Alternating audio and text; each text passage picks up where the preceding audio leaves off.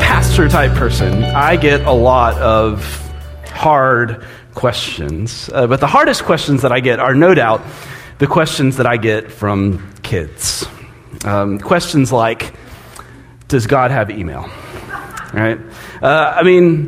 No. God, I guess technically, God probably reads all the email, but doesn't respond. And so really, we're all a little bit like God sometimes, I think. A favorite around my world is this one, are there Legos in heaven, is an important question. And then my follow-up question is, yeah, but in heaven, do the Legos pick themselves up? Because that's the only way I'm going to heaven if there's Legos there. So also this summer, I was teaching kids Sunday school, and I was there to be the guest expert and all. And they wanted me to tell the story of Noah's Ark. And so I tell the traditional myth of 2 by 2 and big flood and all. And when I finished up, one of the kids' hands goes up and asks, what about all the animals that lived in the water?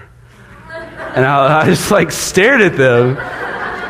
Because I'd never thought of that before. I didn't know what to say. I just, come to think of it, that was the last time I was invited to be a guest expert at Kids Sunday School. Apparently the kids have the expert part all taken care of. But that feeling of just sort of wide-eyed mind-blowingness is one I get to experience around my own life in my own house daily with the questions in my family. And I'm pretty sure that it serves me right. My mom tells me that my first word when I was a kid was, why? So yeah, just kind of how I'm wired, I guess. And I try to take the questions that I'm asked and the question that I have seriously. I always have. But for a lot of my life, in my kind of faith journey, and particularly as a pastor type person, I felt a lot of pressure to have an answer. An answer that holds up logically and also holds up to the logic of 5-year-olds too. An answer. Because it seemed like for me growing up, that's what faith was. You were supposed to be answer people, not question people. Faith was this mental assent to a set of theological propositions, this list of claims about God and Jesus and dinosaurs and stuff. And to have faith meant to believe this list and to try really hard not to doubt. And so there was a lot of weight on the answers. Because there comes this season in your life when, if you grew up in that kind of a vision of things, and there's this moment where the answers aren't enough. Those seasons when you can't wrap your head around it, or life gets complex, or something happens in our lives that brings big questions. And in those moments, it can feel that faith that's built only on answers can be hard to hold together. But take heart. Because that's never been the heart of God. And that's never been the story of what it means to be in this faith journey. It's not the way of life and faith that Jesus invited us to. God's heart is one that invites us to seek, to examine, to question. In Jeremiah 29:13, the prophet speaks this for the heart of God: seek me and you will find me. It says. It's this invitation to this seeking that leads us beyond where we are today, beyond pat answers, to a dynamic faith that's found in seeking and growing and journeying and in every step knowing that we are invited by the heart of God, that even before we begin to seek, that we are loved and we're accepted, period. And that every step of your journey, especially the uncertain ones, you are right where you need to be because God is a God who invites us to seek. And in fact, those questions, that curiosity, that soul that seeks for more and longs for a life of flourishing, those things themselves are the thumbprints of a God who loves you, who shaped you, knows you, and calls you to be who you are, and who invites you on this essential journey of seeking and maybe finding, of belonging and becoming. And what we find on this journey so often is that there is faith in the seeking. And so it shouldn't surprise us that over and over and over again, when we see Jesus, Jesus is inviting us not just to answers, but on a journey.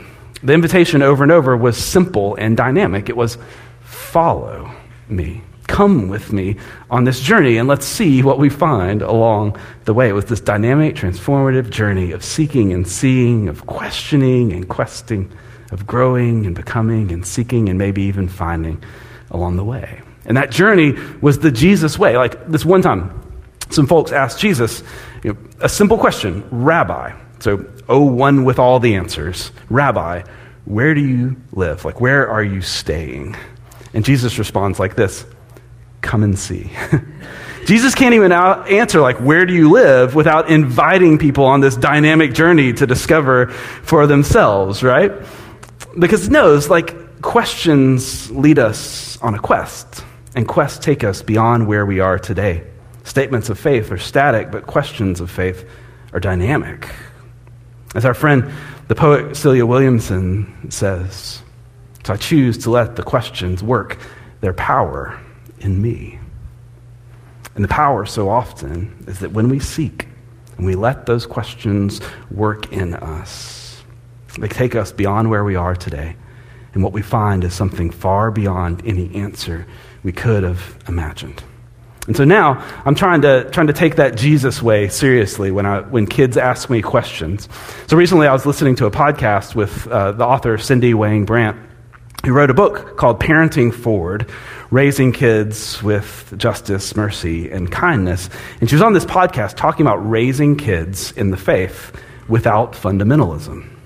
And she said, as a parent or someone who's interacting with kids, it's always okay to share what you think with them. It's okay to have thoughts. They have thoughts too. And so instead, invite them into a journey of recognizing their thoughts and exploring their questions of faith. Don't show them that they don't have to be afraid of having questions or of having thoughts. And so she says like this, the next time a kid asks you or someone asks you, are there Legos in heaven? Which is a daily question. Say something like this. A lot of people have different ideas about that. Some say yes, some say no. Personally, for me, I like to think that there are. Because Legos bring joy and creativity, and I think that's what God is all about. That's what I think about that. What do you think about it? And let those questions do their work in all of us. So for some of us, this is liberating. For others of us, it's terrifying because we need some clarity in this. When we go on a journey, we open Siri and Google Maps and Waze because we need to know absolutely certainly that we're on the right path. Well, Jesus offers life for both kinds of folks. He invited us on a journey, but not without a compass. The journey, no matter how twisty and turny, was headed in one direction, toward one center and one center of gravity. And he said everything hangs on, all faith and life center around one thing. Our journeys are pointed in one direction, toward love of God, love of neighbor, love of yourself. And so this journey of faith should head in that direction wherever else it goes. We should be seeking love, to grow in love of God and neighbor and ourselves. That's the heart of our faith and the heart that we will find when we're seeking. And any answer that we find along the way should align with love and push us further. And that thought in his day, and I think even in ours, was revolutionary. For those around Jesus, they watched Jesus embody this on his journey. He related to people like love was the most important thing between them. He welcomed the outcast and the foreigner like love was the most important thing. He had compassion and sought justice like love was the most important thing. He interpreted scripture and he taught like love was the most important thing. And he stood in the face of the powers of religion and empire and gave everything like love was the most important thing. And like that, love wins. And he invited us to the same thing, to let love be the engine of our seeking and the destination that we are looking to as well. And that changed everything. So in this series, we've been looking at some of the life revolution that happens when we seek to see love as the center of everything. And it's really transformative, I think, amidst this journey of faith, when we put love at the center of our seeking. Not answers or facts first, but we put love at the heart of everything. So John Wesley, who began the Methodist movement in whose stream we stand today, said it this way. He said, religion is the love of God and our neighbor, that is, every person under heaven. This love ruling the whole life, animating all our tempers and passions, directing all our thoughts, words, and actions, that is pure religion and defiled. And he said this in 1757, that the heart of everything is love, and to let it be the center of our lives. And wherever else our seeking leads us, it should lead us toward that end of growing in love of God and neighbor and ourselves. And for me, that's so freeing to think that amidst this seeking, that the answers that we find are not lists, but love. That is the heart of our theology, of our life, of our walk with God. That if heaven seems like a place where Legos need to be in order for love to be there, then that's a good answer to give in our theology. It also means that our questions are doing their most powerful work in us when we let them lead us on to growing in love. So some of the first followers of Jesus, the community that gathered around the disciple John, wanted to pass on what they'd learned from him to others and to the next generation, the heart of this journey. And so amidst all the questions of life and faith and the future, they wrote down this description of the Jesus faith with love at its center and where they let their questions and their seeking lead them. And so this is what they wrote in 1 John 4:16. You heard Shaylee read this earlier. So we've known and believe that God has for us. God is love, and those who abide in love abide in God, and God abides in them. I want to read that again because it's so powerful to me. So we've known and we believe the love that God has for us. On this journey of faith, the thing that we find along the way is that God loves you and has love for you. That God is love. There's no wall to climb. There's no questions that you have to answer. There's no way to be that you are not. There's nothing that disqualifies you because you are loved with unqualified love in the depth of your spirit, in everything you are, for everything you are. And in some way, the beginning of the journey, part of that journey is simply growing in knowing that and believing that. But even more, it says that no matter where we are in our journey, when we pursue love, we pursue God. That when we abide in love, we abide in God, and God abides in us. Think of the power of that. That God abides with us. At the center of this story is not rules. It's relationship. It's this presence abiding and with us on our journey. Even as we seek, God is with us. In the midst of our journey and our questions, God abides with us and in us. Even when we can't see, we are seen. Even when we don't know, we are known. Even when we can't hold it all, we're being held. That when we seek, God is seeking us with open arms. And that every step of the way, God is with us as close as our breath, abiding with us. That word abide is such a beautiful word to me. And you may not know exactly what it means. I'm not sure I totally do either. Something like dwelling and living and being with us, staying and remaining, abiding, letting love be the center that centers us, letting our relationship with God, with divinity and the sacred be the center that centers us. And those things that we think of when we hear abide. Depending on your generation, you might also, of course, think of the dude when you hear the word abides. You can think of that too, if you want to. That's for all you who don't know, that's from The Big Lebowski. It's a movie about bowling, really, is what it's about. But abiding can sound like stationary and static, but it's not that at all. It means to continue. And continuing is to make an intentional choice, to continue to let our lives and our faith center around love. Amidst the questions, amidst the journey and the circumstance, to choose to center on love and let that be the engine in the life that we find, to continue on that path to seeking it more and being perfected in it more.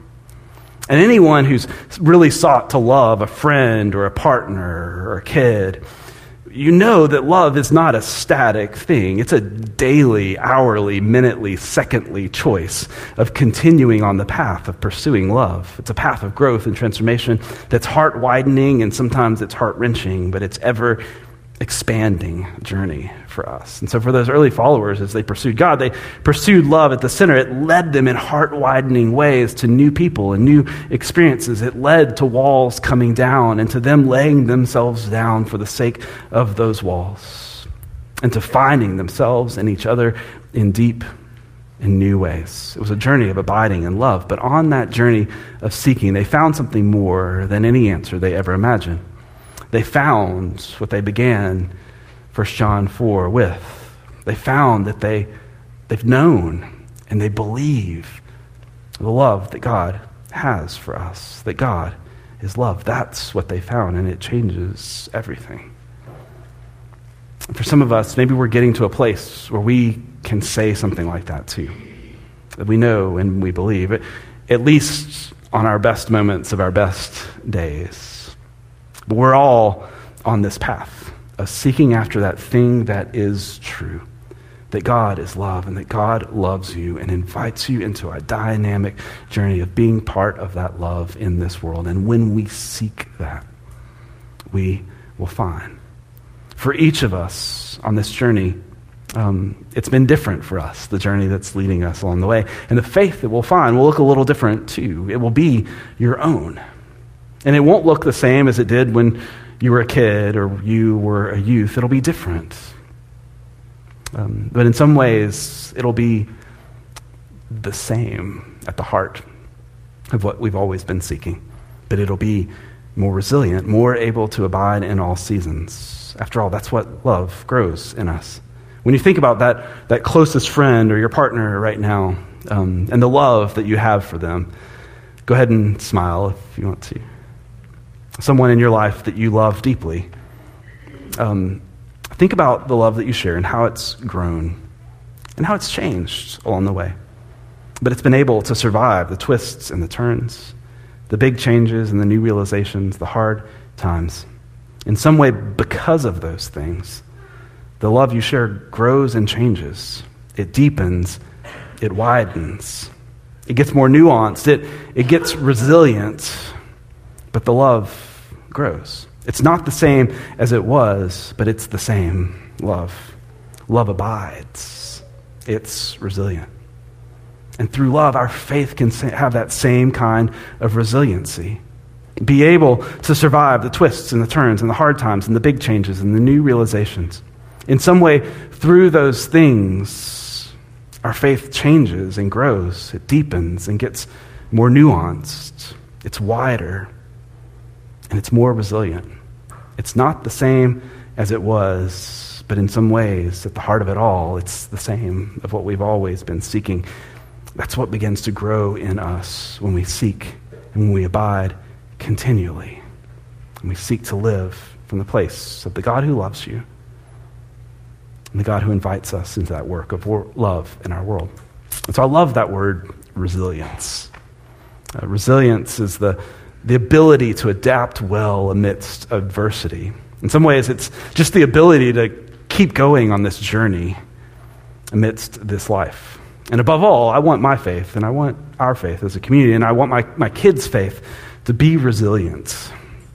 All the questioning and all the journeying, to find this resilient faith and hope and love for what is good, for God, for the sacred, for the neighbor, for ourselves.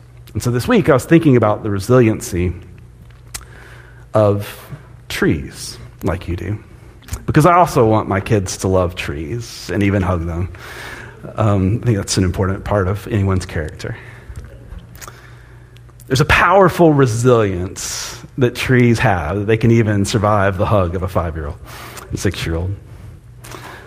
But it's not a resilience that comes from being impervious or being untouched by anything it faces or by being perfect at all times, unchanging and having all of the answers. That's the resilience that fake Christmas trees have. And this one's from IKEA, too. This is a bona fide Scandinavian fake Christmas tree.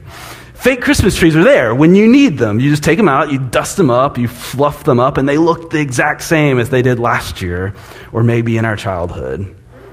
The lights don't work, but the tree is impervious. You just have to dust it off and fluff it up. But that's not resilience. That's just preservation. Trying to preserve the old faith like a fake Christmas tree we keep pulling out doesn't work. But instead, a tree's true resilience comes from one thing. That amidst the obstacles and the undergrowth, a tree's resilience comes from the fact that it keeps growing toward the light. It keeps reaching toward the light. Wherever it's planted, whatever obstacles are in the way, whatever circumstances it faces or branches that break, it keeps reaching toward the light and it grows in that direction. And as it grows, it joins all of the other trees that are doing the exact same thing on their journey. Everyone is different, shaped different by life and circumstances, but everyone is beautiful. Every tree is shaped by its nature and its journey and experience, but all are shaped first and above all by reaching for the light. And in its reaching, in some way, it finds itself and it finds its full place in the canopy. And each one that finds its fullness is beautiful.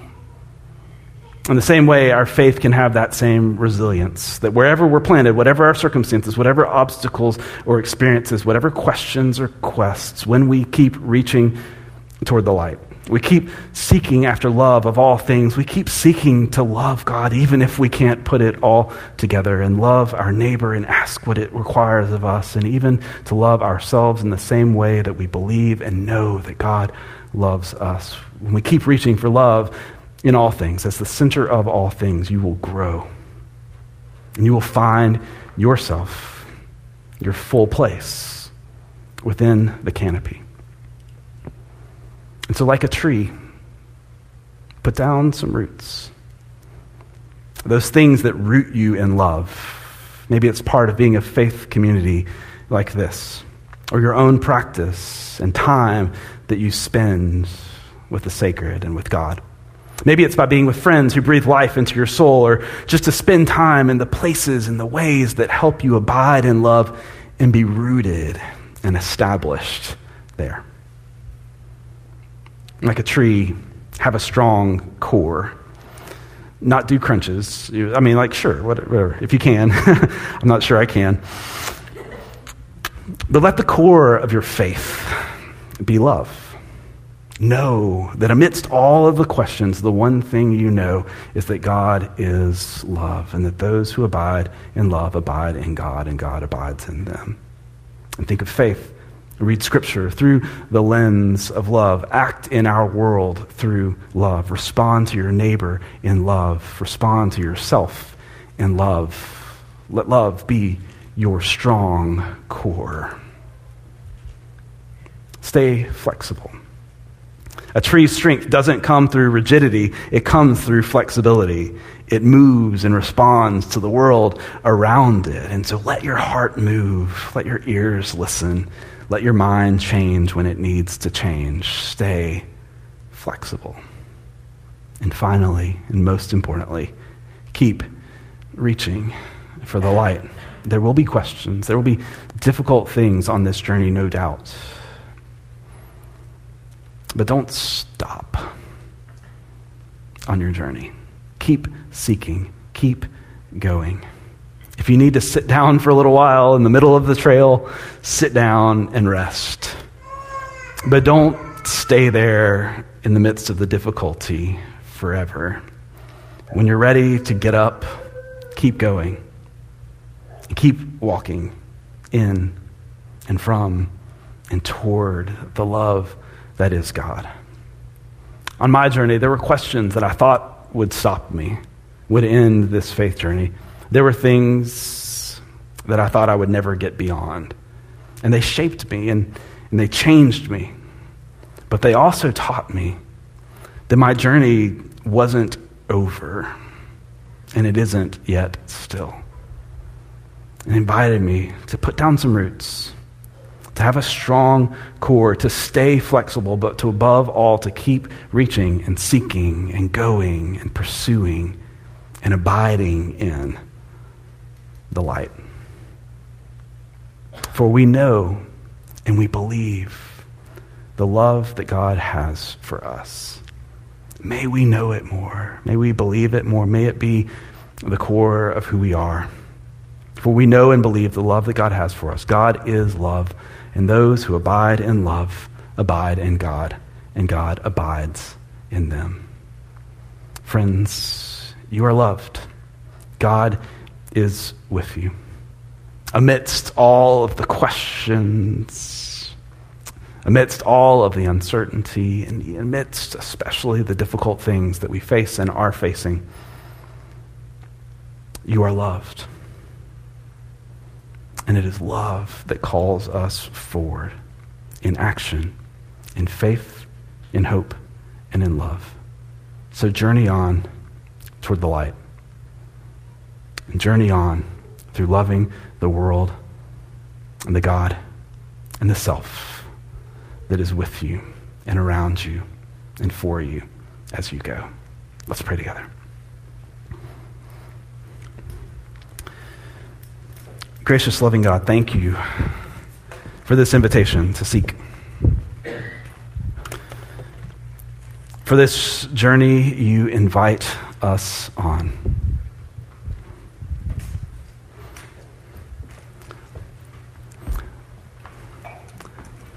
God, thank you for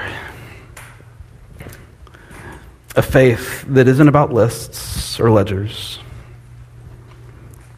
It's not about answers or abstract propositions to get our heads around. That can help us. It can help us grow to think and think deeply. But what you seek in us is a heart that loves and that loves deeply. May we be people who choose continually, daily, amidst this journey, to seek after love, to abide in love. For those of us on the trail who are sitting down, taking a break, God, give us rest for our spirit, rejuvenation. Give us time, give us peace. But most of all, God, give us you. And let us find in you the strength to keep on this journey in love, toward love, with love, and for love. We pray all of this to the God who abides in us. May we abide in you. We pray this in your name.